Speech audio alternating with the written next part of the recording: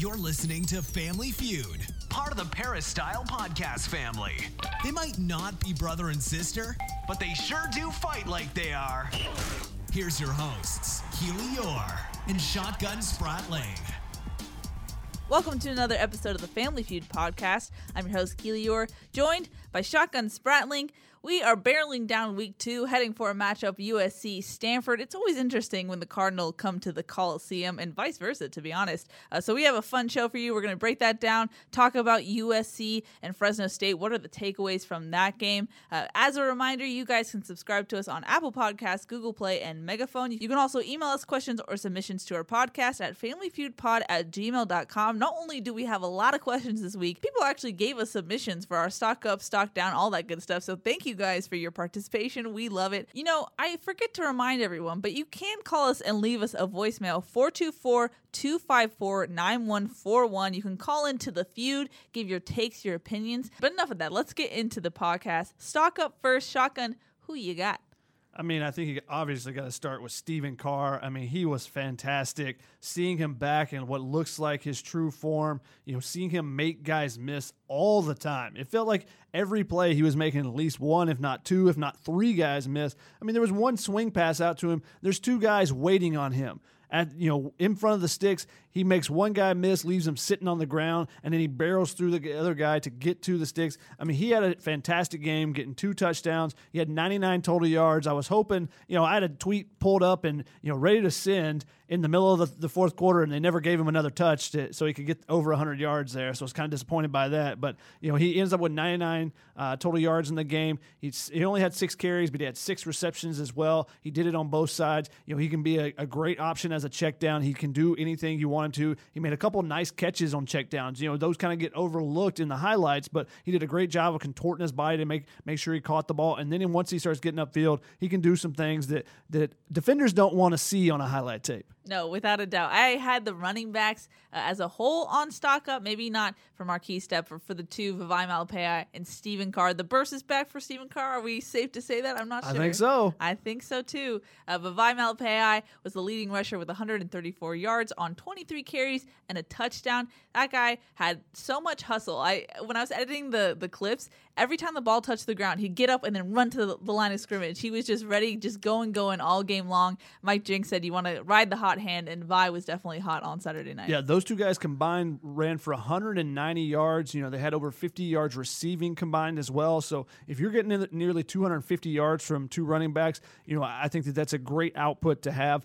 You saw the interesting thing to watch with those two guys, and also Marquise Stepp. He'll get some into the rotation here. Hopefully, eventually, we'll see him. I just don't think there was opportunities for him to get in. I didn't really understand why people were so upset that he didn't get in. Besides, I know why they were clamoring for him, because they got stopped on 3rd and 1, they got stopped on 4th and 1. But you're not going to go to basically what is a first-year guy, for a carry that late in the game at that point. You're not going to give him his first carry at that time. So I understood why they stuck with Vi and Stephen Carr. I think that those two guys carried the load. Now, what's interesting is, how does the rotation change? Does it become 50-50? Does it stay? It was basically 66-33. It's 2/3 to 1/3 as far as touches, and pretty much the same as far as plays for each of those guys, with Vi getting the lion's share and then Stephen Carr getting touches as well when he came in. It was kind of a 60-40, I think, as far as participation, as far as snaps, but 2/3 to 1/3, that's where it was around. How does that change? Does it stay the same? Do we see some morphing there? Will it change on opponent? Will it be based on who they play? Will you see Vi in some more physical games, where Stephen Carr, maybe you see him in some more spread defenses and things? That'll be interesting to me. I think that the running backs, like you said, were fantastic, and they carried the load, especially in that second half. Yeah, I'm curious if, say, Vi or Stephen Carr can't have the night that they're having, if they get off to a slow start. Do we see Marquise Stepp come in maybe earlier? And, I think adding Marquise Stepp in Saturday night's game kind of probably would have been something we saw last year in a gumbo offense, where if you're riding the hot hand, and then sometimes USC fans were like, why are they taking out this guy and putting in this guy? So I think it's kind of the grass is greener on the other side, but I understood riding the hot hand. Yeah, and those guys were great in the second half. Like I said, a guy who wasn't great in the second half but was on my stock up is Drew Richmond. because Okay. he didn't play in the second half. Obviously, you talked to him this week. He said he was dehydrated, so he actually did not participate in the second half. He came back, after halftime. You saw him come in, 5 or 6 minutes after the half and come out. His arm was wrapped up, and his elbow. So I was like, it's a light wrap around his elbow. And then in hindsight, of course, it makes sense. He got an IV at the half. But he said he's someone who grew up in Memphis, Tennessee player, but got dehydrated. Some people were a little skeptical about that. Just the messenger, that's what he told me on Tuesday. But I thought Drew Richmond played pretty well in the first half. I've been kind of down on where he was at as far as a grad transfer coming into this game. I didn't know if he was going to be able to, kind of dominate at times. And I thought he did really well on that side. He wasn't rotating. It was Andrew Voorhees and Jalen McKenzie beside him that were actually doing the rotating. So that tells me his stock has risen with the offensive line coaches and with Clay Helton, that he's the one that's getting all those reps. We'll see if it changes against Stanford. It's going to be a big test. And this is his first opportunity to really showcase himself as offensive lineman going into a quote-unquote physical team like Stanford that people think are the most similar to an SEC team. Well, here's your opportunity, Drew Richmond. This is what you've been going through the last few years at Tennessee. Now's your chance to show what you can do. So I'm looking to see what he does this weekend as well. In the same vein, I know you don't necessarily agree with me. I actually put the offensive line on stock up. And now, to be fair, I'm not sure if that's because the bar was very low for me coming into this game, but I thought, at least for the first half, maybe first quarter especially, they played well. I thought the communication looked better,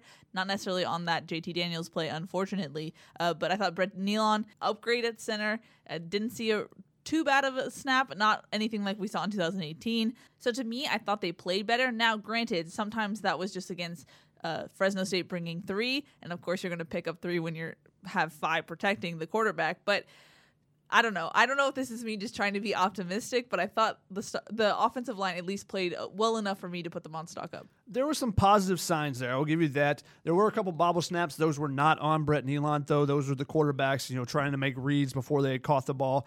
I thought the offensive line played sufficient to well. I don't think that they're good enough to go into a stock up yet, because I want to see them against Stanford and see the physicality there. Good point. But I think that they were also helped out a lot by the work of Carr and Malapei. I thought that those guys broke a lot of tackles. I think that they did a great job of running after contact, getting through contact, and picking up extra yards that really helped the offensive line to make their stats at least look a little bit better. I thought that there were some positive signs there, but I want to see it again. I want to see a little consistency from that group, that's been a big issue for them, 5-6 years now. I know. I feel like I might regret putting the offensive line on stock up this early in the season. Fool me once, shame on you. Fool me twice, shame on me. So I don't know.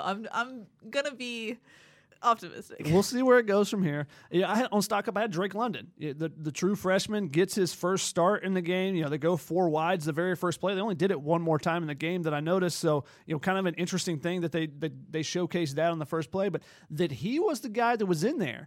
That's a spot where Velus Jones is listed as a starter. Drake London's actually listed behind Amon-Ra St. Brown, and that's who he subbed in for a few plays. I think he played 5 snaps in the entire game, so it's not like he played it a lot, but I think the fact that he's the one that's won that job, rotating in there, and the fact that he started over Velus Jones, I think that's something to keep an eye on, and we'll see where the basketball/football player goes from here. It was a big day for the basketball team. They had, some big official visitors at the game, and, they were all there, and they were there to see Drake as well. They wanted to see what their young freshman, because there's a concern that if he plays too well in the football, that maybe he doesn't make it over to the basketball court as quickly as he could if he's stuck at the bottom of the depth chart. So the basketball coaches, I'm sure, are keeping an eye on that one as well. Interesting, for sure. Keeping with the Drake theme, I had the young gun Drake Jackson on stock up, 3 tackles, 2 pass breakups, and the finger wag. Some swag for the freshman, telling Jorge Reyna, I'm gonna break that up. Don't you now have to have some swag if your name is Drake? I guess so. Is that a requirement? I think so. Okay. I mean, if someone goes from their name being Aubrey to Drake, and now they're at the top of the game, and your name is Drake, I think you have to have a little swagger there. I dubbed thee Drake, and you have swag. That's what happened. He also had 1.5 tackles for loss, half sack.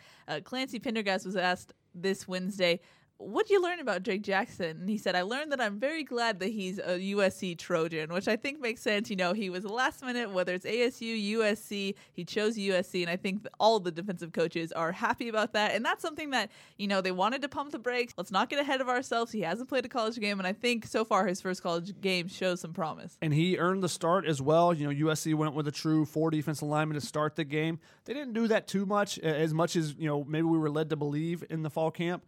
You can check that out on some of the statistics that are in the participation charts and notes that'll be out on Friday as well, if you haven't checked those out yet. But I think that the fact that you're a true freshman and starting is always impressive. Mm-hmm. So the fact that both the Drakes are the guys that were in there, you know, they earn their opportunities and you know, they're trying to make the most of it. Drake Jackson has some stuff to work on. Obviously got in the backfield a ton.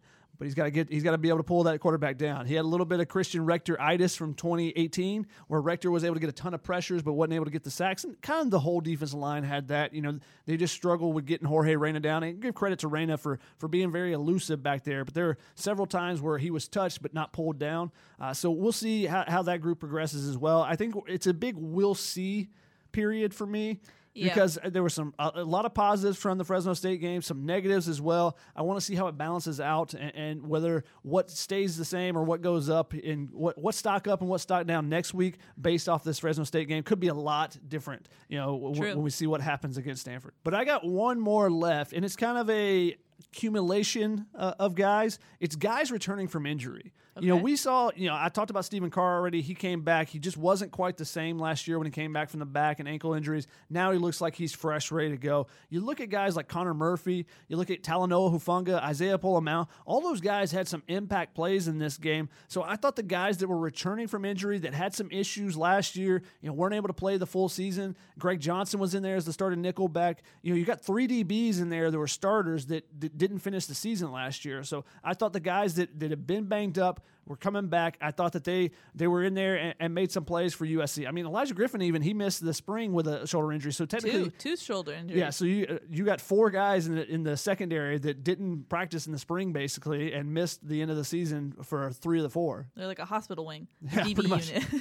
I had one more stock up, and that was for the defense creating turnovers. That's something that Clancy Pendergast really put an emphasis on over this past offseason, and you saw it at least come to fruition in this game. USC had 3 takeaways in this game alone, and last season they had 10 on the season. So that seems like a good improvement there, and I got to talk to Pendergast about it, and when I asked him about the takeaways, his eyes just lit up, and he was like, it's really great to see that come to fruition. That's something that we put so much emphasis on.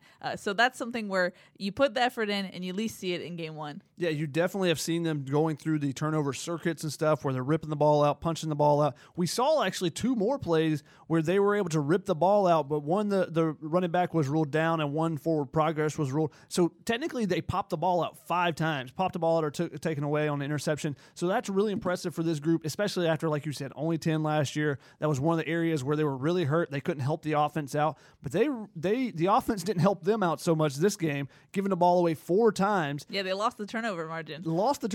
Even though they got 3 takeaways. But the defense really held up their end of the bargain on that as well. You know, they were able to hold them to 6 points on those 4 turnovers. That's a huge thing because there were a couple times where there were short fields there, and instead, you know, of giving up a touchdown, you give up 3 points. That becomes a huge thing at the end of the game to where they're driving to have to get a touchdown and a 2-point conversion rather than maybe a field goal or just a touchdown by itself. For sure. Now, we actually have listener submissions for Stock Up. Uh-oh. First up is Steve in Poway. He says, major Stock Up candidate. He said, center snaps. Brett Nealon is the man. He said, those snaps look beautiful. I think we have to agree with that. And then L.A. Fred said, stock up Stephen Carr, Vavai Malepeai, and Drake Jackson. So L.A. Fred and I are on the same page. I put mine in before he submitted his, but we're on the same page there. To note on Nealon, I thought he was really good in the middle of the line as a blocker as well. I thought, you know, he did a great job. You know, he took fault for the JT Daniels injury and said that, you know, on that blitz, he didn't do enough to identify what was happening there. So he had one bad play. Obviously, it's a potential season-changing play, but I thought other than that, he was great in the game. I thought that he did a really good job, you know, making the calls, you know, because they didn't have any other free runners any other time. Didn't really seem like, and he did a great job blocking as well. he was very vocal on the line. That's something that when on the field level, you can really get a sense for how much they're communicating. And that was something that stood out to me. And just him, the leadership. We've always talked about who's going to be the leader on the line. Him just stepping up and being like, hey, I'm taking fault for our starting quarterback being out for the whole season. That takes gut to step up and take the blame like that right after the game and in an interview. So props to him on that. Now, Shotgun, I didn't do this. I didn't ask for this. Hold your tongue, okay? You have asked for it. I did not ask for it. These people just I'm had pretty it. sure you send emails out to people like, can you send in this? Can you send in a stock no, neutral? No, the nation is out there, and they came strong today. Stephen Poway says, stock neutral for Keely. JT Daniels, he looked amazing while he played, but unfortunately got hurt right before the half. Wishing JT a speedy recovery. Couldn't agree more. LA Fred says, stock neutral, backup QB bowl. I tweeted out earlier, it's officially the backup bowl. KJ Costello is out, as well as JT Daniels, so that will be something to watch for. And then the final stock neutral. It's crazy. I didn't ask for this, Shotgun. He said, did Tyler Vaughn's performance on Saturday finally prove to Shotgun that stock neutral is a thing? That was the absolute epitome of a stock neutral game. No, hashtag stock neutral nation. I couldn't agree more. Epitome of a stock neutral game is Tyler Vaughn's. The thing about that performance, and I tried to write about it, it's kind of mystifying. He had a career high night, 151 yards, and then he has such critical drops, and that punt return at the 6-yard line, that it was such a night of highs and lows that, like, what do you take out of that Tyler Vaughn's performance? No, that's a stock down. You don't catch the first down completion. There's two other balls that are probably, one of them was broken up for sure, one of them else you get hit, and Tyler would probably say you should catch that. And he fumbles. When you turn the ball over, it's not like he scored 3 touchdowns in the game. He had a bunch of yards. He set them up. He had a bunch of yards. He didn't score a touchdown. He set them up. He gave the ball away. He set them up to score. And I bet you Tyler Vaughn's, if you asked him if he was stock up or stock down, he'd say stock down. Yeah, because he knows he has to catch the ball. It's in the title of your position. When you wide receiver. When you have a career high night, you're not in stock down. Yeah, you are. When you you're turn the not. ball over. If Keaton Slovis goes out and throws for 500 yards in this game, but he throws a pick 6 at the end, he throws it right to the guy and he goes the other way, that's going to be a stock down. That's a ridiculous. If it's a game-winning pick 6, yeah. But that wasn't the case for Tyler Vaughn's. They won the game partially by some of the plays that he made. That's what I'm saying. Yeah, and there's other guys that contributed positively and negatively too, but that doesn't make it neutral. It does. No, it doesn't. Stock neutral nation way out there. No. Thank you guys. Thank you. Moving on. Get out of here. Moving on to stock down. Shotgun, who you got? I got to start with Josh Follow. I mean, a lot of people were clamoring, where was Josh Follow in this game? Where was he? And the thing was, that position has changed. It's now more of an H-back position rather than a tight end. You've seen Eric Cromanhook moving around. We saw him on the end of the line. We saw him in the backfield. We saw him used as a fullback. Different areas there split out as well. But Josh Follow, when he was in there, he didn't block well enough to earn more reps. So that's why he's on the stock down. The fact that he only played, I think, 6 or 7 offensive snaps when he's a guy that can be a playmaker, can be a dynamic weapon at that position, but he's got to do a better job blocking so that he can earn those other reps for when they go to the 3 or 4 wide, and he's a receiving option then. So this is my fault, but you talking about a tight end made me realize another tight end that I meant to put on stock up, Eric Cromanhook, really quick. I thought he had a good game blocking. He was on the Velus Jones kickoff return. Major improvement because, as we've noted on this podcast, 2018 was a bad year as far as tight end blocking goes. So I thought he really stepped up his game, and so stock up for him. But that's not where we are right now in the podcast. We're back to stock down. So I had coaching decisions on stock down. The 4th and 1. That one, I just think when you have a true freshman who's essentially playing with his hair on fire in the Coliseum, you put him in a place to succeed. And I know Clay Helton said, I'm always going to bet on my players, and I get that. But you can also bet on your defensive players. You can bet on your punter, who should be good enough to pin Fresno State in the corner of their end zone. I think on that decision, you punt it, you don't let Keaton go for it, especially after the 3rd and 1 wasn't successful. And then just clock management. Clay Helton was asked about it in his Thursday presser, and he thought he did it well. I just think that they took timeouts with 15 seconds left on the clock. The things that Clay Helton said that he was going to manage and be the CEO of the game, I just thought were not as crisp as they could have been. I don't have anything to add to that, which I know is unusual. Shocking. But, yeah, I mean, In the sense that you don't agree, or you just are like, meh? no, I mean, I kind of agree, and I just don't have much to add to it. I mean, the question on the 4th and 1, 3rd and 1 is, if they were up by 6, would you do it? He's probably not doing it then. Then you got to trust the defense. So I think they were trying to be aggressive. They did that earlier in the fourth quarter as well, late in the third quarter. They tried to be aggressive, tried to put the game away. So I'm not going to fault him for being aggressive in those situations, but the clock management, I'm going to leave that one to you. I'm going to go back to the players here. I'm going to go with Andrew Voorhees. I got him on stock down. He's a guy that we expected to be the starter at right guard coming into the season and had started for 2 years for parts of his freshman year and all last year. And yet he's the guy that's backing up Jalen McKenzie. McKenzie got the starting reps. Drew Richmond has taken over that right tackle spot, it looks like. Now, Voorhees was in there in the second half because Richmond was out. But I thought that Voorhees, the fact that he has slid down the depth chart, that's definitely a stock down for me. How much of that is the injury related? Because he's been in and out of the lineup the last 2 weeks of practice. He missed Tuesday's practice, wasn't dressed for that, and then he was back on Wednesday. He is expected to play this weekend, but he's got to, get back healthy and get back to full strength to try to work his way back up the depth chart. Yeah, I would have to agree there. So you went back to the players. I'm going back to the coaches. I had stock down coach doublespeak, or the coaches not really being on the same page with what they're telling the media. I thought that was something that really stood out this week.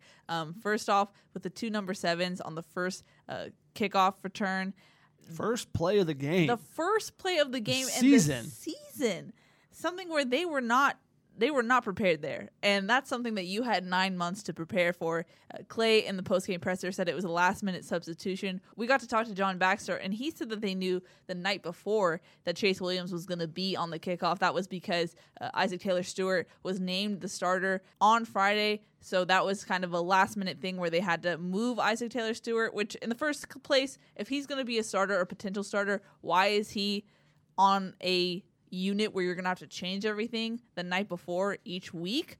I don't understand that. So not getting the same answer, or the coaches being on the same page about the reason for why that happened, was a little eyebrow raising. We got a question from Philip who said, what's up with SC having so many players with the same number? I heard they have up to 30. Fresno State had none. And that's something that I'm sure Philip got from Incident Analysis. That's something that Dan and I talked to because we got to talk to John Baxter. And he said after that happened in the film room on Sunday, he said, everyone who has the same number, if you have another guy with the same number, please stand up. And so around 30 players stood up, and they were a little all shocked that they had that many people with the same number, which is something that you'd hope that they would know earlier.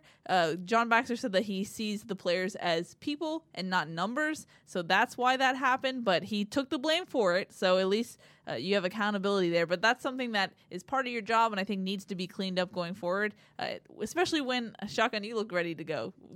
All right, look, this is my issue. USC might have had 30 people stand up, but if you go in the Fresno State locker room and ask them the same thing when they went back on Monday or Tuesday, they would have had a lot more than 30 stand up because they have 29 numbers that are used by multiple people. There are actually 2 numbers that have 3 people that are assigned those numbers. So if you go through their roster and look at it, there's multiple people with the same number. There were multiple people in the game that play with the same number on offense and defense. The only time this comes into concern is when you have it on special teams. So your special teams coordinator needs to be on top of this. And as we've seen, they're not always on top of it on USC special teams sideline. It's just a terrible mistake, especially because it's the first play of the season. If you want to say it's last minute, I guess it's last minute for the 9 months of buildup that it's been going on. But the whole thing about Isaac Taylor-Stewart being a starter, what does that matter? Eric Cromanhook's a starter. He's in there. You have offensive linemen in there. Jalen McKenzie's a starter on that kickoff unit. What is the big deal? What is it about them being a starter that you have to take them off units? You have several starters that play special teams as well. I mean, Elijah Griffin had 91 plays in there because he played 12 snaps. He's a starter. Why didn't they take him off every unit? That's a bad excuse. And like you said, it's because it's doublespeak to me. You're saying one thing and then saying something else to someone else, and we're seeing it from 2 sides. And I think you're probably going to bring up Graham Harrell here. No, don't do it. So the other point I had on the coach doublespeak was about the wide receiver rotation. Now, that's something that was asked. You were going there. Of course. It makes the most sense. So the wide receivers were asked about a lot just because the rotation was just so slim. And so Clay Helton said that the game was going too fast. They didn't have time to sub. I also asked Tyler Vaughns about it, and that's what he said as well. But then I got to ask Graham Harrell about it on Tuesday. And Graham, if you go back to the interview, go watch it, because Graham Harrell he starts and then he stops and then he kind of laughs and then he's like, you know what, we practiced so hard that the game was not the same speed that the players were used to. They policed themselves and they were supposed to take themselves out when they got tired, and I guess they just didn't get tired. So then you're kind of scratching your head like, okay, Clay said one thing, Graham said the other, and then Tyler Vaughn said this too, and you're just like, what's the real answer? So we're getting multiple answers that don't line up for certain questions that we have. So on the whole, just stock down for Coach Doublespeak.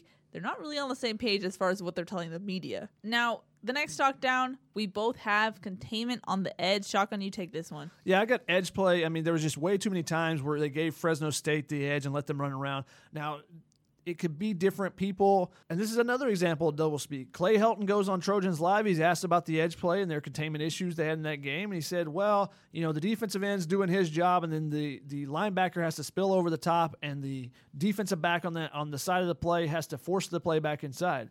Well, then Christian Rector comes on. He's the next guest, and they ask him about it, and he said, well, it's my fault. Now, I think that one's less a thing of them not understanding the message between coaches or anything. I think it's just Christian Rector, as a senior, wants to take responsibility for something where he thinks he could do a little bit better job, but it's not really his job on that play. He's, depending on how you coach it, and there's different ways to do it, but I believe that USC coaches it where he's supposed to take the dive guy, and then if he can come off that and play the quarterback, then that's great. But that's not his guy. The guy that's supposed to get out there is the linebacker. They're supposed to roll around the outside, but there were times when USC were both guys. It's either one or the other. It's either him or one of the linebackers is supposed to be taking the dive, and the other one's supposed to be taking the outside leverage and taking the quarterback in this situation. And there were many times when both players were going after the dive or both players were going the opposite direction. Now, almost every time it was after the dive because USC did so well, you saw in this game, of stuff in the middle, that all their runs came on the edges. So I think Fresno State did a great job of adjusting a little bit at halftime and doing some more jet sweeps and stuff to get on that edge after seeing how it worked well in the first half. But I just think USC's got to do a much better job, and that starts with the DBs on the outside and forcing things back in. But then it's on the linebackers in particular. And I thought John Houston played pretty well. I didn't think he played great. I didn't think he played terrible, but I thought he played pretty well. Palier and Naitiote, though, I got him on stock down as well. He struggled in this game. He struggled to recognize the play, whether it was being handed off to the running back or the difference of the read options. I thought Jorge Reyna did a great job of hiding the ball. He fooled me a few times when I was trying to take photos, but I think Palier and Naitiote struggled with identification in this game, and he's got to get that corrected quick because if Stanford sees that and after they see the tape, they're going to go hard on that. They're going to do a lot of misdirection to try to get USC going one way because that worked for Fresno State as well with the reverse and a couple other plays where they got USC going one way, had them over pursue, and then hit them back the other way. So Palier's got to play a lot better this game, and he is a guy that is going to be such a good player as long as he makes sure he reads his keys and doesn't try to do too much. And I think that was the issue with both Palier and Naitiote and Christian Rector, just because those got the two guys I mentioned, but some other players as well, just trying to do a little too much. I think Clancy said something similar to that. Clancy Pendergast described it as being overzealous. They were just trying to do too much, had the blinders on, not really reading the play well, so stuff like that. But in terms of EA, what's realistic as far as how much growth he can have in the middle of the season? I mean, that's something where you simplify. The blinder, the analogy of blinders, you give a horse blinders so it runs in a straight line. Give the linebacker or defensive end or whoever the defender is in this situation, put the blinders on, and you have one job. Take care of your one job. Stop trying to do so much. If your job is the dive, then you go at the dive hard. You don't worry about the guy going outside. Now, if you go to the dive and you tackle that guy and you get up and he doesn't have the ball in his hands, hey, then go try to tackle somebody else. If all 11 guys don't do their job, then it creates a big hole. All it takes is one guy to mess something up. And you saw that over and over where there's just big gaps on the outside because they were not consistently doing their job. Just do your job. Clancy said they need to take the blinders off. You say they need to put them back on? Yeah, put the blinders back on. Focus on one task. Don't try to do too much. I don't know what to make of EA's performance because I talked on this podcast the week of that he had talked about how Clancy's defense is simplified. He feels like he can play so much better in it. He's playing faster. Now, granted, maybe too fast, but I don't think anyone really expected this type of performance out of him. Yeah, I don't. It wasn't the expectation for sure, which is why he's on stock down for me. He just has to focus on doing a simple task. You can't do the hard task until you can do the simple one. That's kind of a fundamentals thing in football or in any occupation or any job, is that you got to do the simple task first before you can start trying to do the extraordinary. Yep, makes sense. Now we got some fan submissions for Stock Down. First up, Stephen Poway says, major Stock Down candidate, the QBs. Does this make the decision to essentially push Jack Sears out by making him fourth string while putting in a true freshman with no experience as second string now look like a rookie coaching decision? Now, let's pump the brakes a little bit. As far as Keaton Slovis goes, I genuinely believe that Graham Harrell is really impressed with Slovis. Like, that's not something that they just wanted to do. That's based on their real opinion of Slovis. Look, they didn't push Jack Sears out. Why would you push a guy out when you've already spent the scholarship on him? You expect, even if he stays around, if he decides to leave after this year, he's graduating, so that you're going to get the scholarship back. So why would you push him out? Why would you push a guy that has a game experience for you out when Matt Fink barely has any game experience and Keaton Slovis doesn't have any? Jack Sears just didn't perform as well as they wanted to. They didn't perform well enough to be up higher on the depth chart for the coaches. Now, did I think he was fourth? No, I didn't think he was fourth, but I'm not the coaches. I'm not seeing everything. I don't know exactly what read he's supposed to be making on every play, so that could all play into it. They didn't push him out, but yes, the QB's depth is hurt definitely, because now you have two scholarship quarterbacks.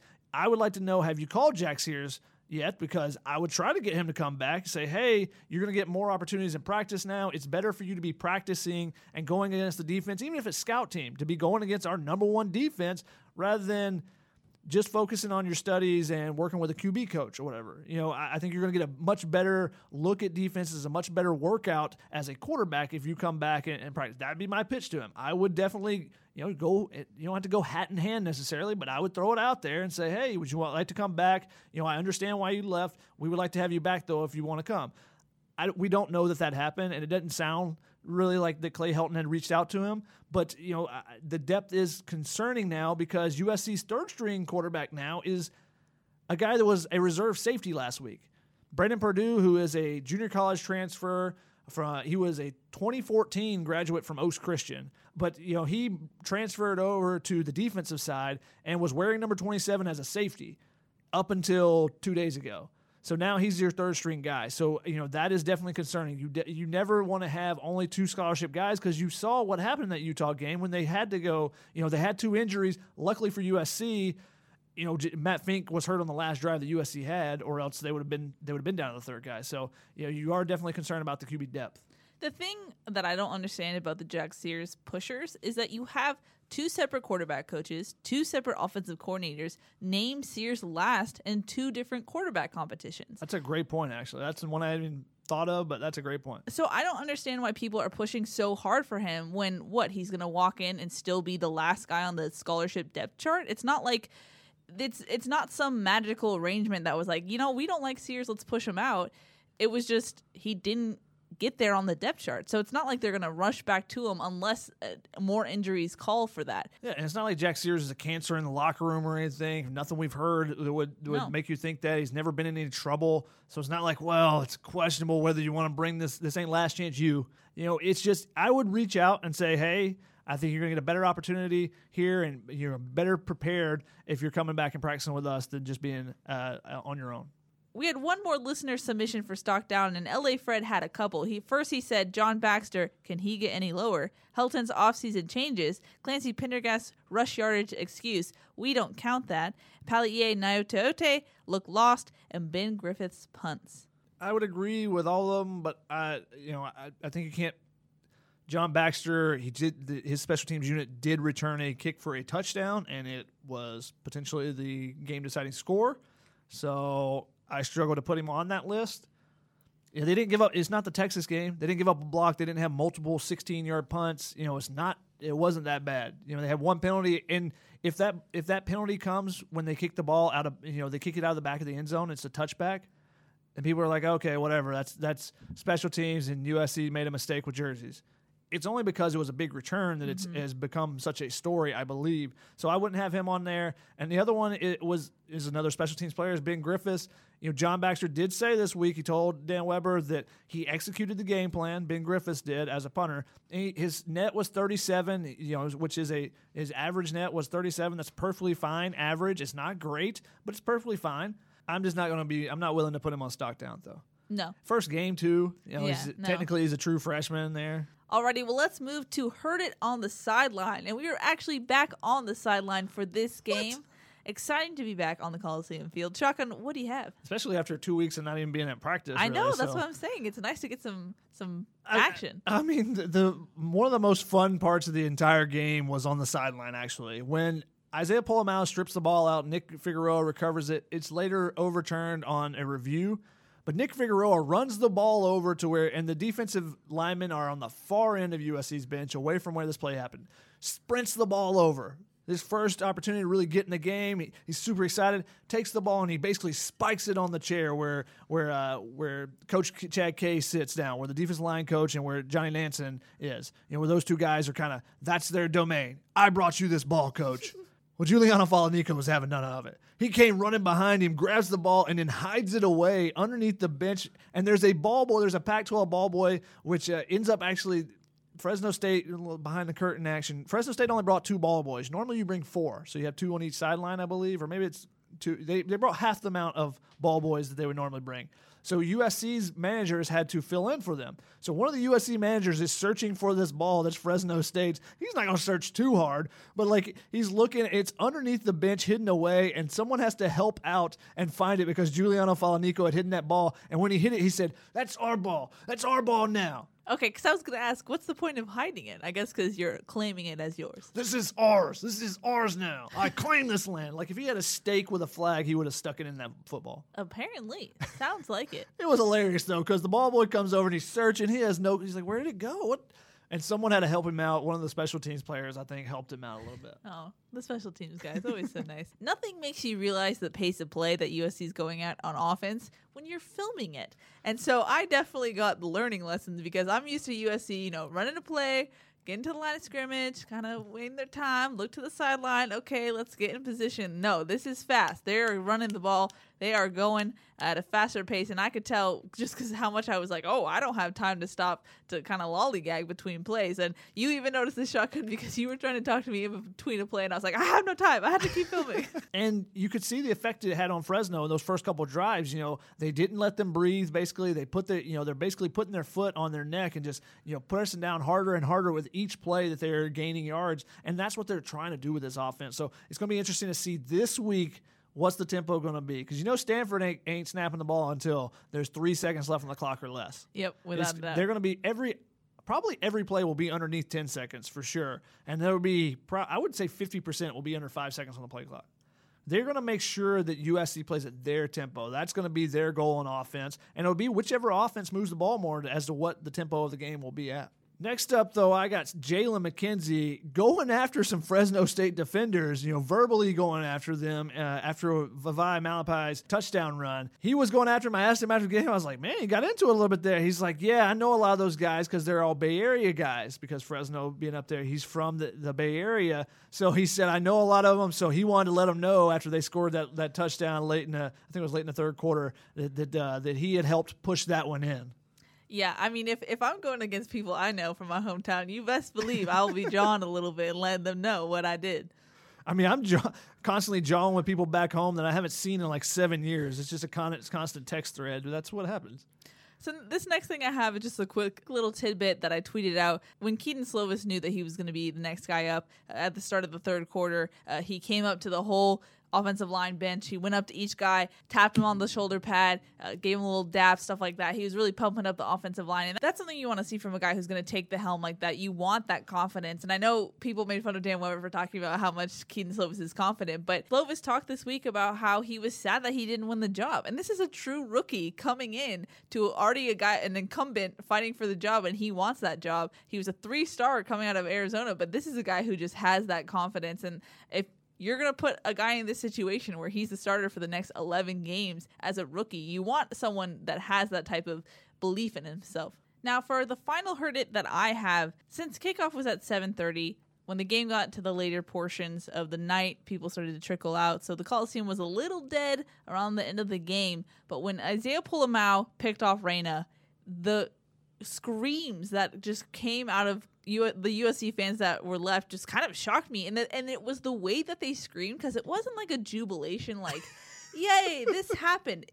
I felt the relief of the thousands of USC fans who were left just being like, this game didn't end the way we thought it was going to end. They were just, you could just feel the relief in all of them. And so I was pretty taken aback, like, wow, this is a very like specific type of scream from these fans. I didn't really notice that, but that's an interesting point, and it's going to be a 7:30 game again this week. These 7:30 games are rough. I didn't go to bed till 4:30 that night. It's rough times. See, I always assume that it's going to be 6 hours from when I get to the stadium, or went from game time, not even from when I get to the stadium. 6 hours for the game and for interviews and to finish one story before I leave.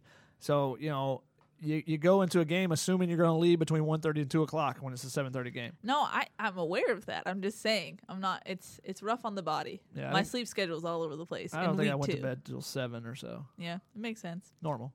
Alrighty, let's move to agree, disagree. First one up. Since USC's offense is supposed to be quarterback friendly, there shouldn't be much of a drop off with Kedon Slovis at the helm. I disagree. I just think JT showed why he's the starter and why he had been earned that spot and what the offense can do with him.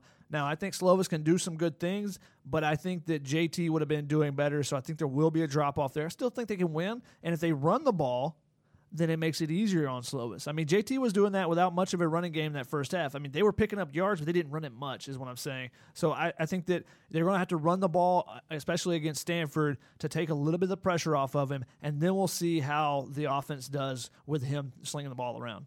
That's a perfect segue into my second agree-disagree for you. I said Stanford's key to success on defense is loading the box, taking out the run option, and forcing Slovis to beat them with his arm. Yeah, I think that's definitely what they're going to try to do. Now, do you counter that with deep balls like we saw last year, or you can use some of the wide receiver screens? You can do some of the stuff that Stanford, that Fresno State was doing to USC last week, trying to get to the edges because USC was clogging up everything in the middle. So I think if they can find some running lanes on the outside, let those athletes do what they do, then they can find some success that way too, and you're not putting too much stress on Kedon Slovis.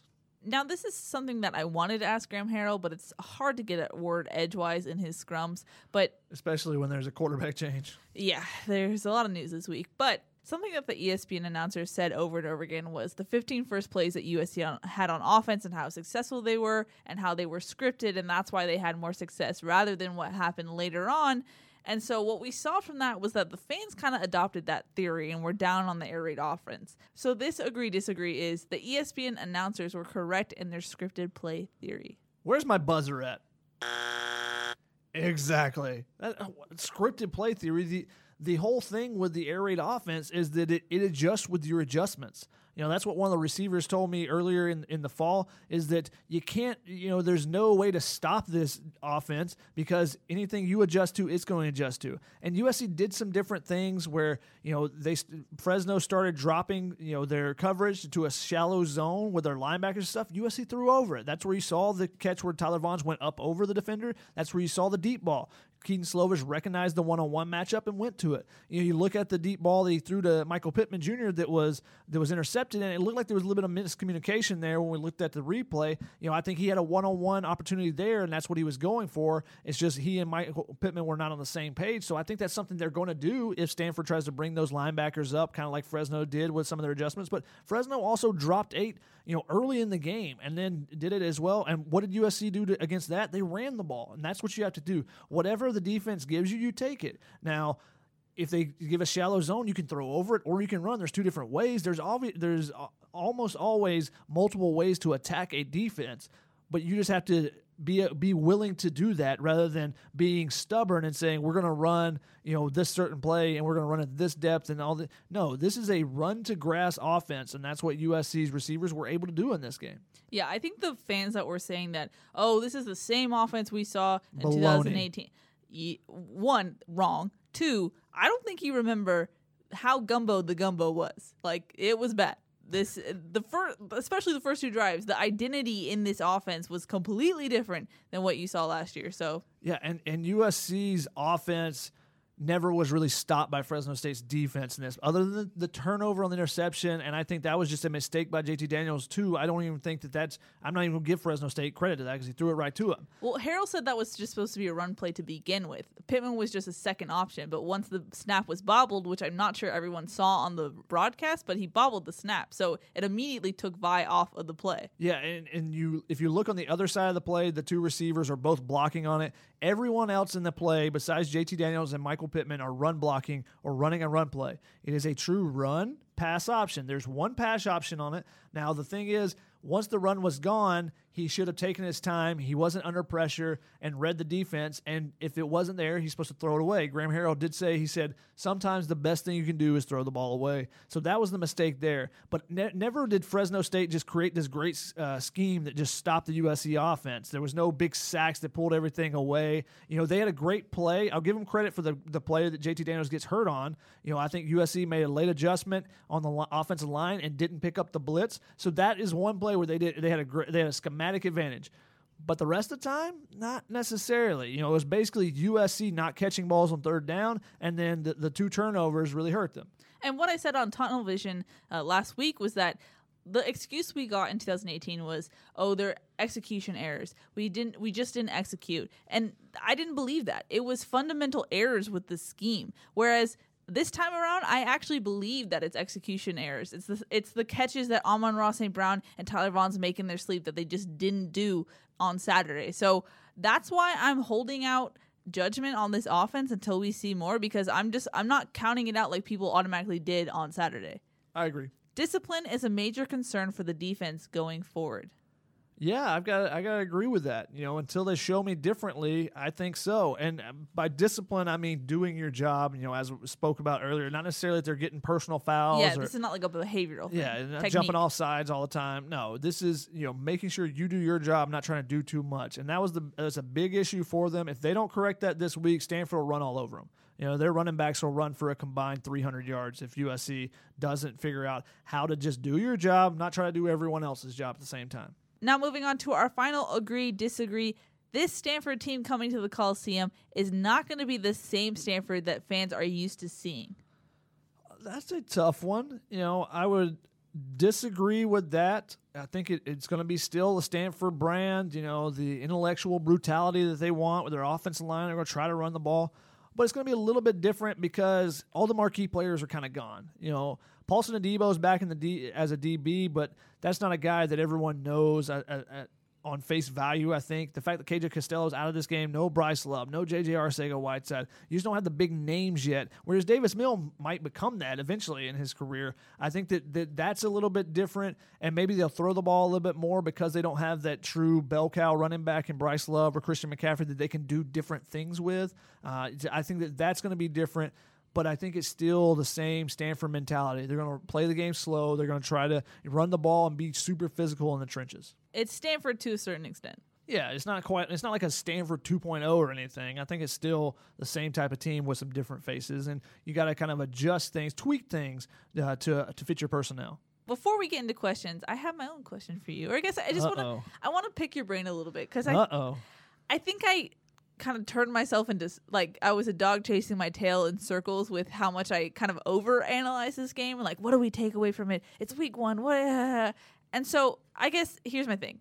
I was surprised at how reactionary everyone was to this game. Now, it makes sense when it felt like USC did the same thing they did over and over again. And I came out of this game, yes, there are things that I am definitely concerned about, but I still think there's talent there. So I don't know where I end up. Lots of talent. Yeah, and I don't know where I end up because I do think if coached well, this talent can overcome some of the deficiencies. But that's the big if. Can they be coached well? And can these coaches make the right decisions? Seeing Clay make mistakes that we've seen him make for the last 3 years, to me was like, do I really think? Am I being suckered into this again where I think that somehow the coaching will be just good enough that the talent can overcome it? I just don't know where I stand right now, and I think the only real thing that's keeping me in a mindset where I think USC could overcome their deficiencies is really just Graham Harrell's offense and running it well enough to outplay their opponent. Yeah, I'm always a little bit more lenient on the first game. I don't try to jump to these vast, this is going to be how the season is the entire year. I mean, we say it every year about Stanford. It's The false positive. It's a great barometer to see where the teams are at. And then not so much because Stanford's not really like all the other teams. So, you may struggle with a really physical team, but be really good against spread teams. And you suck against Stanford, and suddenly you're really good the rest of the schedule. You don't really know. At the first game of the season in particular, I'm usually more lenient. I'm not as harsh on people, except for the guys there's really great expectations, like Palia and Itiote. He's got to play better.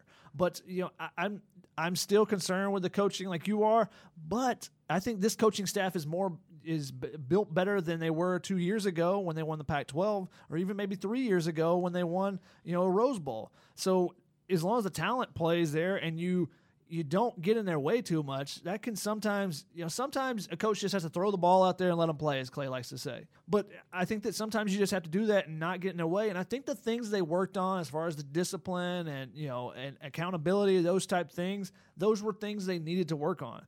So as long as we see some improvement in those areas, and hey, they only had 4 penalties. They were big penalties. They cost them, but they were only 4 penalties. I think that's a positive sign. I think that as long as there's some accountability, which is still a question mark on there with some of the penalties and other things, but if there's accountability like they said they needed and like we all agreed with, then I think this team can do some really good things still. I just keep swinging back and forth on where I think this team can go, and I just don't know if it's delusional that I think this, but it's just I think the only reason why I think this is because it's the most USC thing to happen.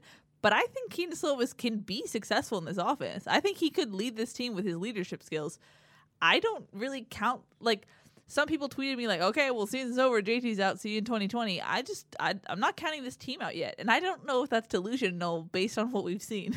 I think there's enough talent around Slovis. I don't think he has to do everything. If they just, allow him to do what he needs to do, his arm talent has definitely taken off. I think that he put some weight on, and I think it helped his arm strength, and he's able to make some throws that maybe some of the other quarterbacks at USC can't necessarily make. I mean, that's what Graham Harrell's told us, that he makes throws that other guys can't. Now, he didn't necessarily say the 3 other guys he's competing with in the fall camp can't make, but he said that other guys can't. Now, he has made some strong throws to the outside and made some strong throws over the middle. He has some zip on the ball that wasn't necessarily there, a year and a half ago when we saw him in the summer. So, I think that he's really improved his game, and I think that he's kind of taken off, and we'll see what he can do as a true freshman. Starting, at least he doesn't have to start on the road, I guess. True. So Sam Darnold. He gets to start at home. He's going to face Stanford, though. So, if Stanford controls the ball, that's going to put a big premium and an emphasis on taking care of the ball. Don't turn the ball over, but making the most out of opportunities. Can USC do that this weekend? Can Slovis be the one to help them do that? Big questions going into Saturday for sure. But let's go into the questions for us. First up, friend of the program, Maybet from Ontario, and I just gotta say, shotgun, I'm very jealous. You actually got to meet Maybet in Canada. No, I'm just kidding. But you got to meet her. What was that like? She's from Ontario, obviously, but not Canada. At the same luncheon I was talking about a little bit earlier, she was there, and I got to meet her, and you were very jealous, obviously. I was. Maybet's a homie. Yeah, so Maybet, thank you very much for sending us questions every week and being a loyal listener. We really appreciate it, and it was great to meet her and got to talk a little football with her and my expectations for the season, and that I thought USC would win by 21 points over Fresno, but I didn't know that the quarterback was going to go down before halftime. There's your caveat. I also ran into her, on my way into the game as well. So I got a dual sighting. A dual Maybet sighting. Yeah, crazy. She says, "Hello, Keely and Shotgun. This is Maybet from Ontario." She says, "I have a few questions. First off, do you have parking tips? Is it better to go Metro?" I would say if you have a Honda, they have a service where they wash your car too. That was great. I tried it last week, and my car was still there when I got out. It was nice and clean. You were a little concerned about it. I was, just that the gate would be locked because we get out so late. But yeah, you can get your car washed and while you're at the game, and it's free parking, which is fantastic. Not too far away from the stadium there. I think it is better to go Metro if you are near a line. When I lived in downtown LA, I would take the Metro as much as I could, just because it takes out a lot of hassle of worrying about parking, worrying about getting to your car, and all those things, especially with big events like a USC football game. And if you park on campus, it's what, $25? If you're going for an entire day, you're going to be on campus tailgating. That's not a bad bargain there. But there's also a couple side streets on that are near the Coliseum if you don't mind a little walking. Yeah, I've actually found side streets that are open You kind of got to walk a little bit, but you can find parking for free. Yeah, on the other side of Galen Center, there's sometimes some stuff on Flower and different places. They actually stopped that. They put no parking signs this year. Yeah, so watch out for that. Go one more street over on the other side of the freeway. There's some seedy streets, but still streets with free parking. True. She says, do you think Coach Graham Harrell has a few trick plays under his sleeve? We've talked about it before on this podcast. There was a creative trick play. I think it was on the sideline. The defensive coaches were a little wowed by it. But yes, there are trick plays up his sleeve. There are trick plays. I know the playbook's supposed to be so thin and everything, and there's only, if you got to look at the playbook, it'd only be one sheet of paper, front and back, or I don't, whatever the. It's a CVS receipt, the whole playbook. That could easily be done.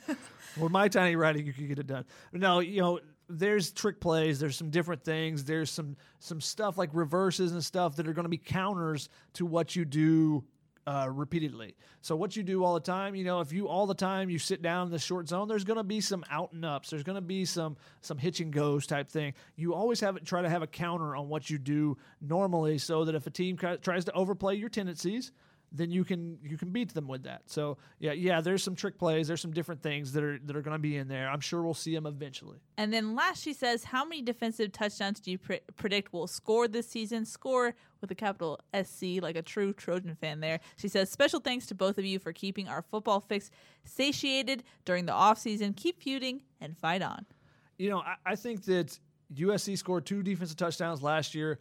I think I'm going to at least double that. I think they'll get 4. Just the emphasis on the turnovers and the fact that, they popped the ball out 5 times in this game, or took the ball away. 1 interception, 4 caused fumbles, 2 after the whistle. But, the fact that the ball popped out those times, they've really emphasized it. And if it shows up on Saturdays like it did last week, I think that's just that many opportunities for the team. A play like the one where Nick Figueroa, if that ball, obviously if he wasn't down, but if that ball's in the middle of the field, there were 8 USC players in the frame on that one. The ball kind of popped up in the air. Like there were a couple guys that had a chance at it when it was up in the air, not on the ground. So if a play like that happened in the middle of the field or outside the tackles a little bit, I think somebody picks that up and runs it in. I think I could see that happen a couple times. I think USC at least gets 4 this year. That's something that we haven't mentioned yet, but I did think USC did a better job of getting to the ball, having a lot of hats on the ball. That's something that Clancy said he was proud of, looking at the film of just how many guys were just around the ball.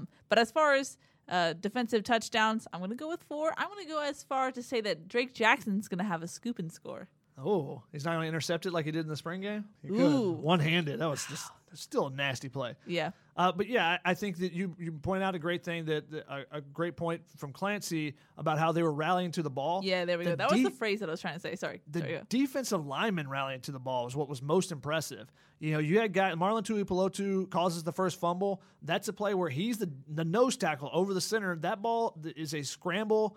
The quarterback goes outside the tackles, and he's able to run out and get that. There was a couple plays where Hunter Echols chases down a play, or Isaiah Polamau was blitzing on a play, and then he comes on the reverse and he tracks the guy all the way down, and it turns out to be a huge play. If he doesn't make the tackle, the guy might score. He gets down to about the 10-yard line. The very next play, Giuliano Falanico recovers a fumble. If he doesn't hustle in that play, then maybe he scores, and there's never that chance for USC to get the turnover. So I thought I was really impressed by the way they ran to the ball. There's a lot of things that the defense can clean up, but that is something that was really impressive with this group. They were given that effort, really hustling out there, and I thought it was a true team effort in that role. Agreed.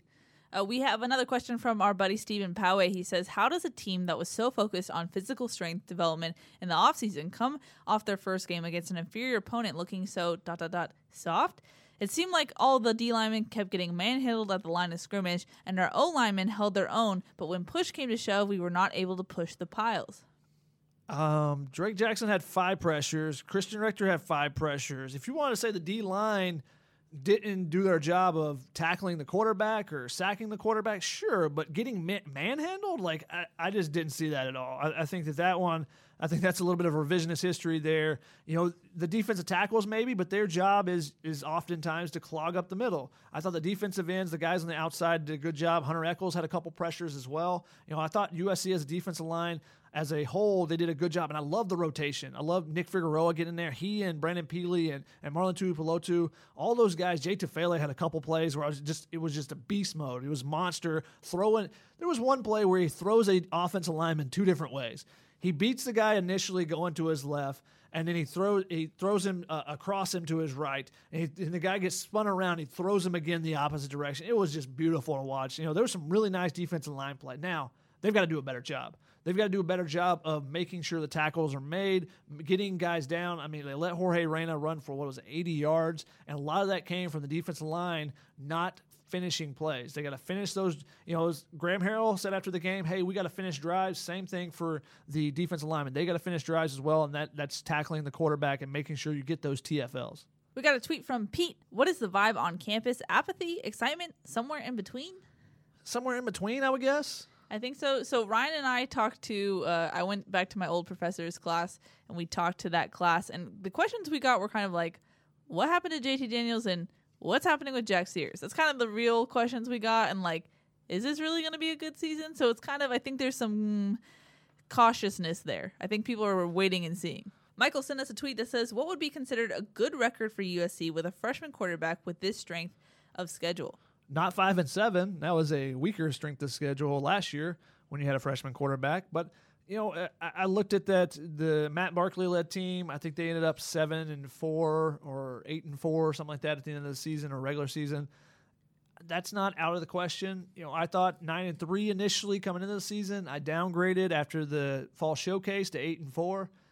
That's still a possibility, but I'm leaning more towards 7-5 after losing your starting quarterback. If you get 7-5 with Slovis, depending on how you look in some of those games, then I think you might be positive at the end of the season. How he progresses as the season goes on, or you might be at the end of the season like, I can't wait to get JT back. Can't wait till Bryce Young potentially comes on campus. Those might be your thoughts. It's hard to say. It was the same thing with the question about, is this JT's last game? Because if Keaton does really well, then he's taking over, or if Bryce Young comes in. There's so many things that can happen between now and then that it's hard to make those overall statements. I'm gonna say 7-5. Is that a good record? I think that's where they may end up. I think 8-4. You'd say that's pretty good for a true freshman coming in. A 3-star quarterback. We didn't know we're getting in this guy. You and I predicted that with JT Daniels at the helm. Yeah. So if you do that with Slovis, I think that's a success. Yeah, I think that's a good record. Yeah, that's what I'm saying. Okay, I think 7-5 is probably where they end up, but I think a good record would be 8-4. We got a tweet from Gustavo who says, how long of a leash do you think Slovis has? I'm just wondering what it would take to see Fink this season. We discussed this earlier off camera, off record, off production, whatever we've been doing all day. It seems like we've been talking a lot. It's 12:30 a.m. behind the curtain. Yeah. So we're talking with Ryan about this and, what his thoughts were.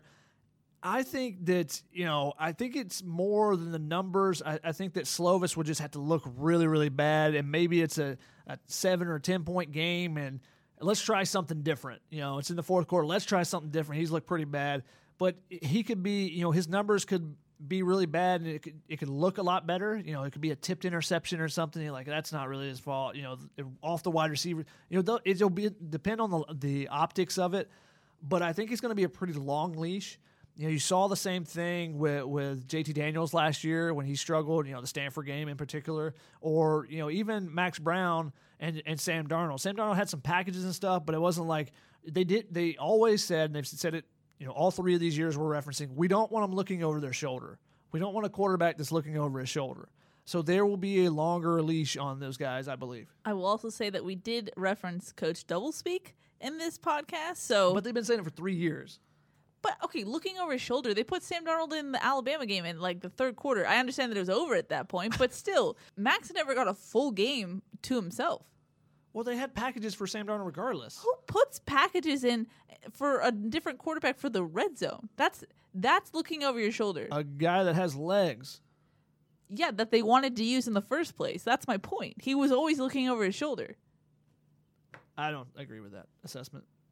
Okay. I mean, he should have been looking over his shoulder because Sam took his spot and then went on. But what I'm saying is, if you are giving him a leash, that means you let him play in the red zone.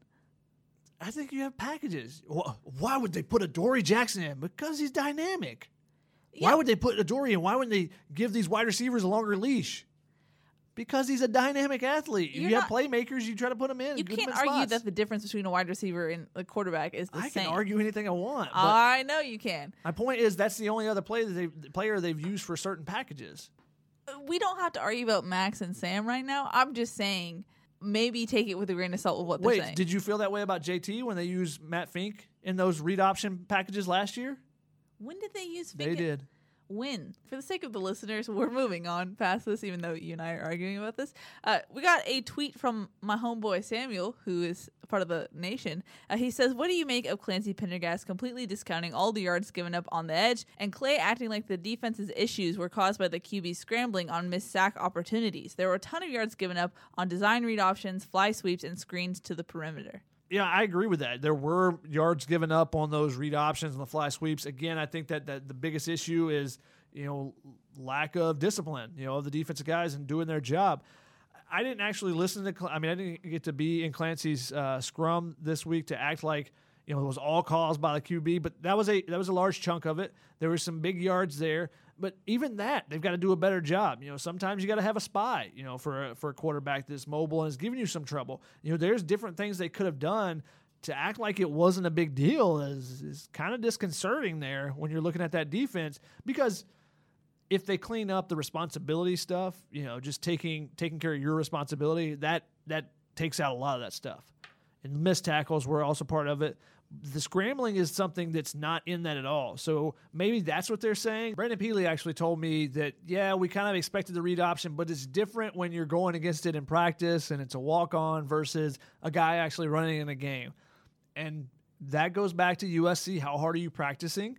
How much are you hitting? Are you able to tackle a quote-unquote quarterback, whether it's a walk-on or it's a running back or somebody else, so that you can get those sacks in the first game of the season? Or does everybody have yellow jerseys and everyone's look, I know you only have a certain amount of quarterbacks right now because Jack Sears left and now Brandon Pardue is the third-string quarterback and he's was a safety last week. But why couldn't he be the quote-unquote quarterback during some scout team work so that that the defensive ends are able to go against a true offensive line and tackle somebody? Well, that's what I asked Clancy Pendergast. I was like, do you feel like you have a real opportunity to practice getting the quarterback down, because you're not doing that necessarily in practice? And he kind of gave me like a vague answer of like, you get it with games and you get that experience and we're doing tackling circuits, so you get the idea. So, but you don't really have experience if you're not doing it. And one of the most interesting things was Chad Kay, the defensive line coach, saying, I've been a couple places where they do let us hit the quarterback. And he's like, I really like that. Yeah, he didn't say that. He didn't say he liked it. I think he did. If he didn't say it, you can read it on his face. Well, and then Dan asked, that's not going to happen here, is it? And he was like, no. So the combination of answers there made me believe, I'll say that, made me believe that he really wishes that he could do that, because that's what any D-line wants. They want that actual gratification to know you got him down on the field, on the ground, rather than, we touched him on the hip. Samuel also says, do you think they're actually addressing those issues on their edges or just ignoring them? Future teams are going to kill them on the edge if they don't address it, much like how Utah did last year. They better.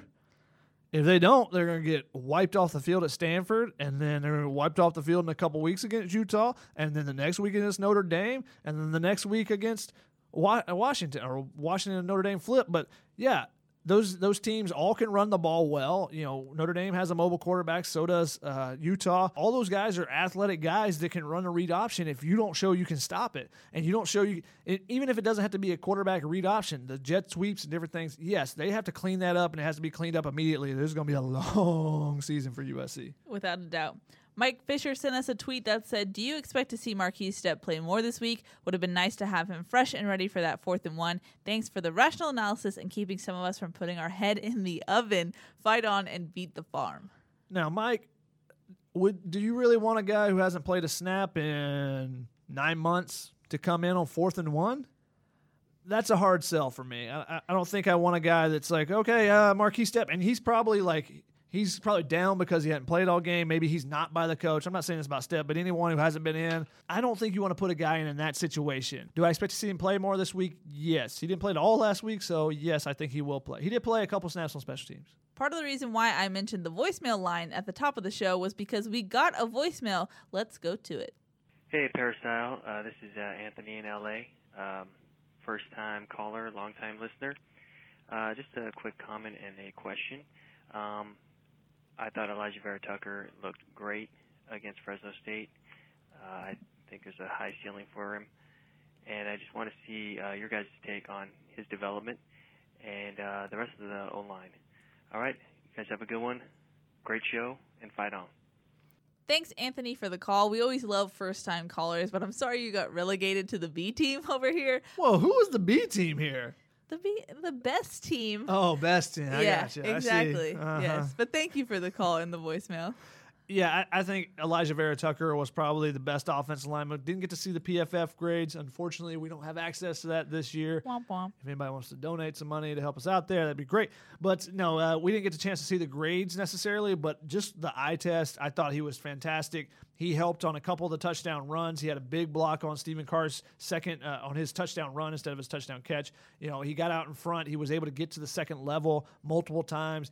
I thought him and Austin Jackson on the left side can be a dynamic duo. They still got some work to do, obviously, but those two guys you can run behind them over and over and over in some games. This might, if they get locked in, it could look like the UCLA game when Zach Banner was yelling to Clay Helton, run it to my side, and they did like 8 times in a row, and you just saw Takkarist McKinley just deflated, defeated. He just didn't want to go up against anybody anymore because USC ran the ball over and over in the fourth quarter of that game. I think that those two guys can be a dynamic duo eventually this season. We'll see when they play a stingy defensive line from Stanford, but I think that the sky's the limit for those two. Terry sent us a tweet that said, why is it that Clay Helton is unable to make any halftime adjustments on either side of the ball?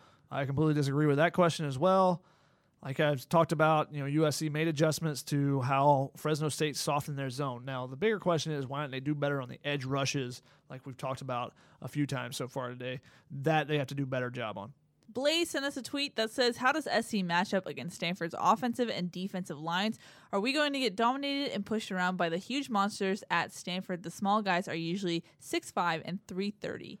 So this is a concern because, when Chad K came in, he wanted his defensive tackles to slim down a little bit. So Jay Tufele, Marlon Tuipulotu, Brandon Peely, all those guys have lost a little bit of weight, but they're quicker now. So can USC attack the gaps? That's going to be a question for the defensive linemen. That's what they're going to need to do to be disruptive in the backfield. Instead of just holding their ground, they need to be able to spring through and make some plays in the backfield. The thing about Stanford's offensive and defensive lines, they're usually monsters. But there's a lot of question marks on both sides right now. I think the offensive line, you don't have Walker Little, the All-American candidate, left tackle, a potential first-round pick over there.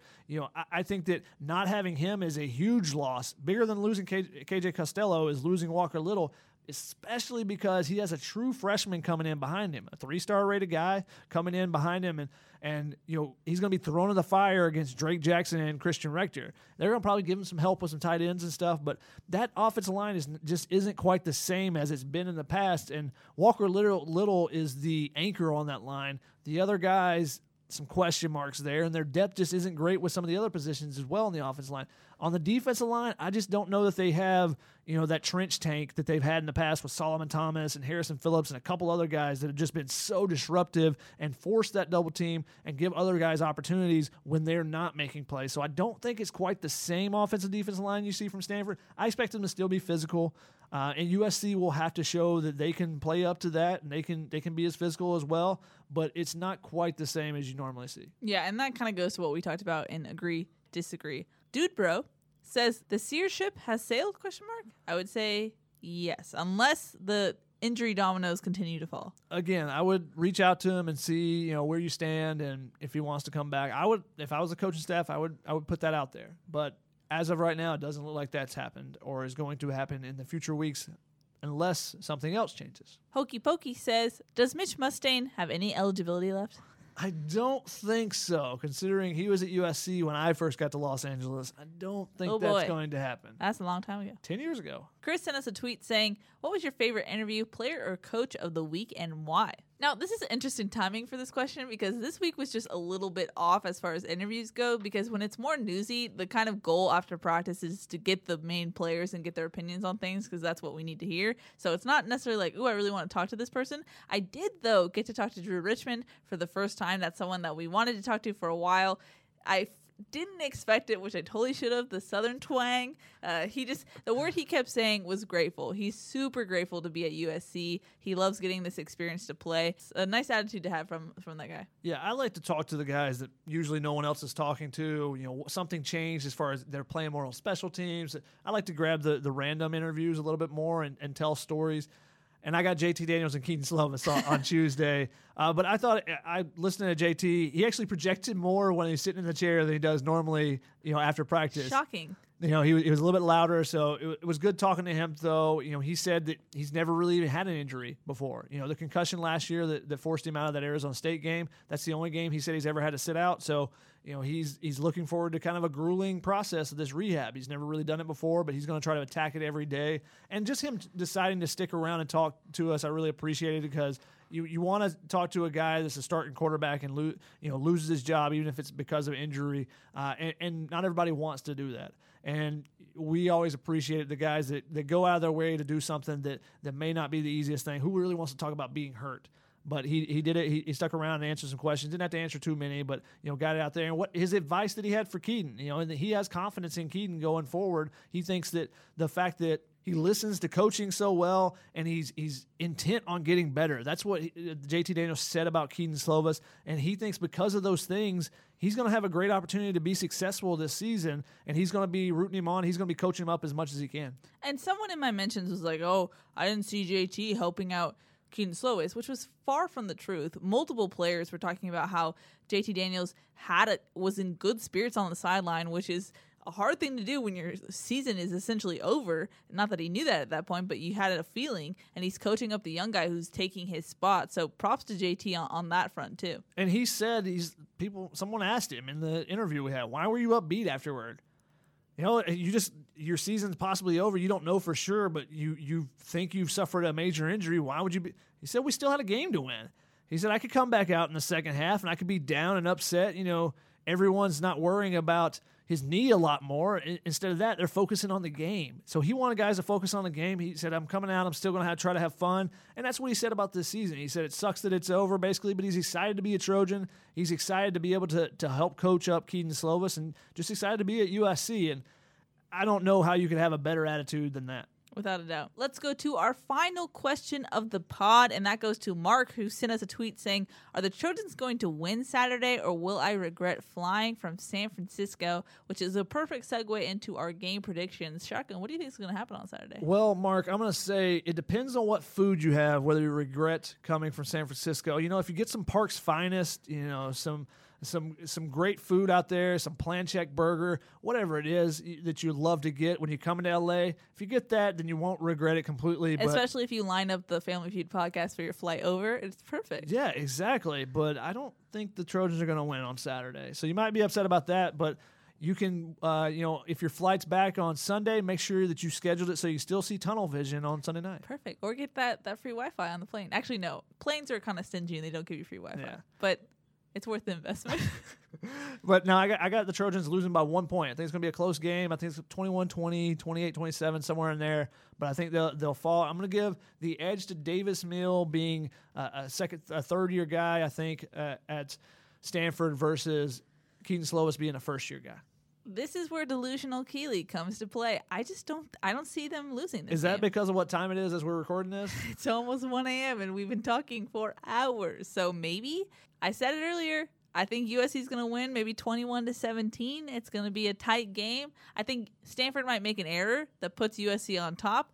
Not sure. I don't know if I'm going to regret this and being like, yep, I was delusional. So we'll see. Stay tuned for that. But I think USC's coming out here with a win. We'll see. To be fair, I do, in my predictions, had them losing to Utah, UW, and Notre Dame. So in my mind, it balances itself out. We'll see. I mean, it's going to be a tough task just because you have, both teams have backup quarterback. It's going to come down, I think the biggest key is going to be the defensive lines versus the offensive lines in this. Can USC's, pretty talented group and a group that can rotate, can they get in the backfield and phase Davis Mills? Or is he going to have time to throw? Whichever team protects their quarterback a little bit better, I think, is going to be the difference maker. And that's why they call it the backup bowl. Dun, dun, dun, dun. Even though one is now a starter. For real. Not until this week, though. True. Both of them aren't starting their first game until this week. True. Alrighty, but that's going to wrap it up for today's podcast. That's Shotgun. I'm Keely. Thank you so much to everyone who sent us questions. We appreciate you guys for sending those in and just for listening. But thanks as always.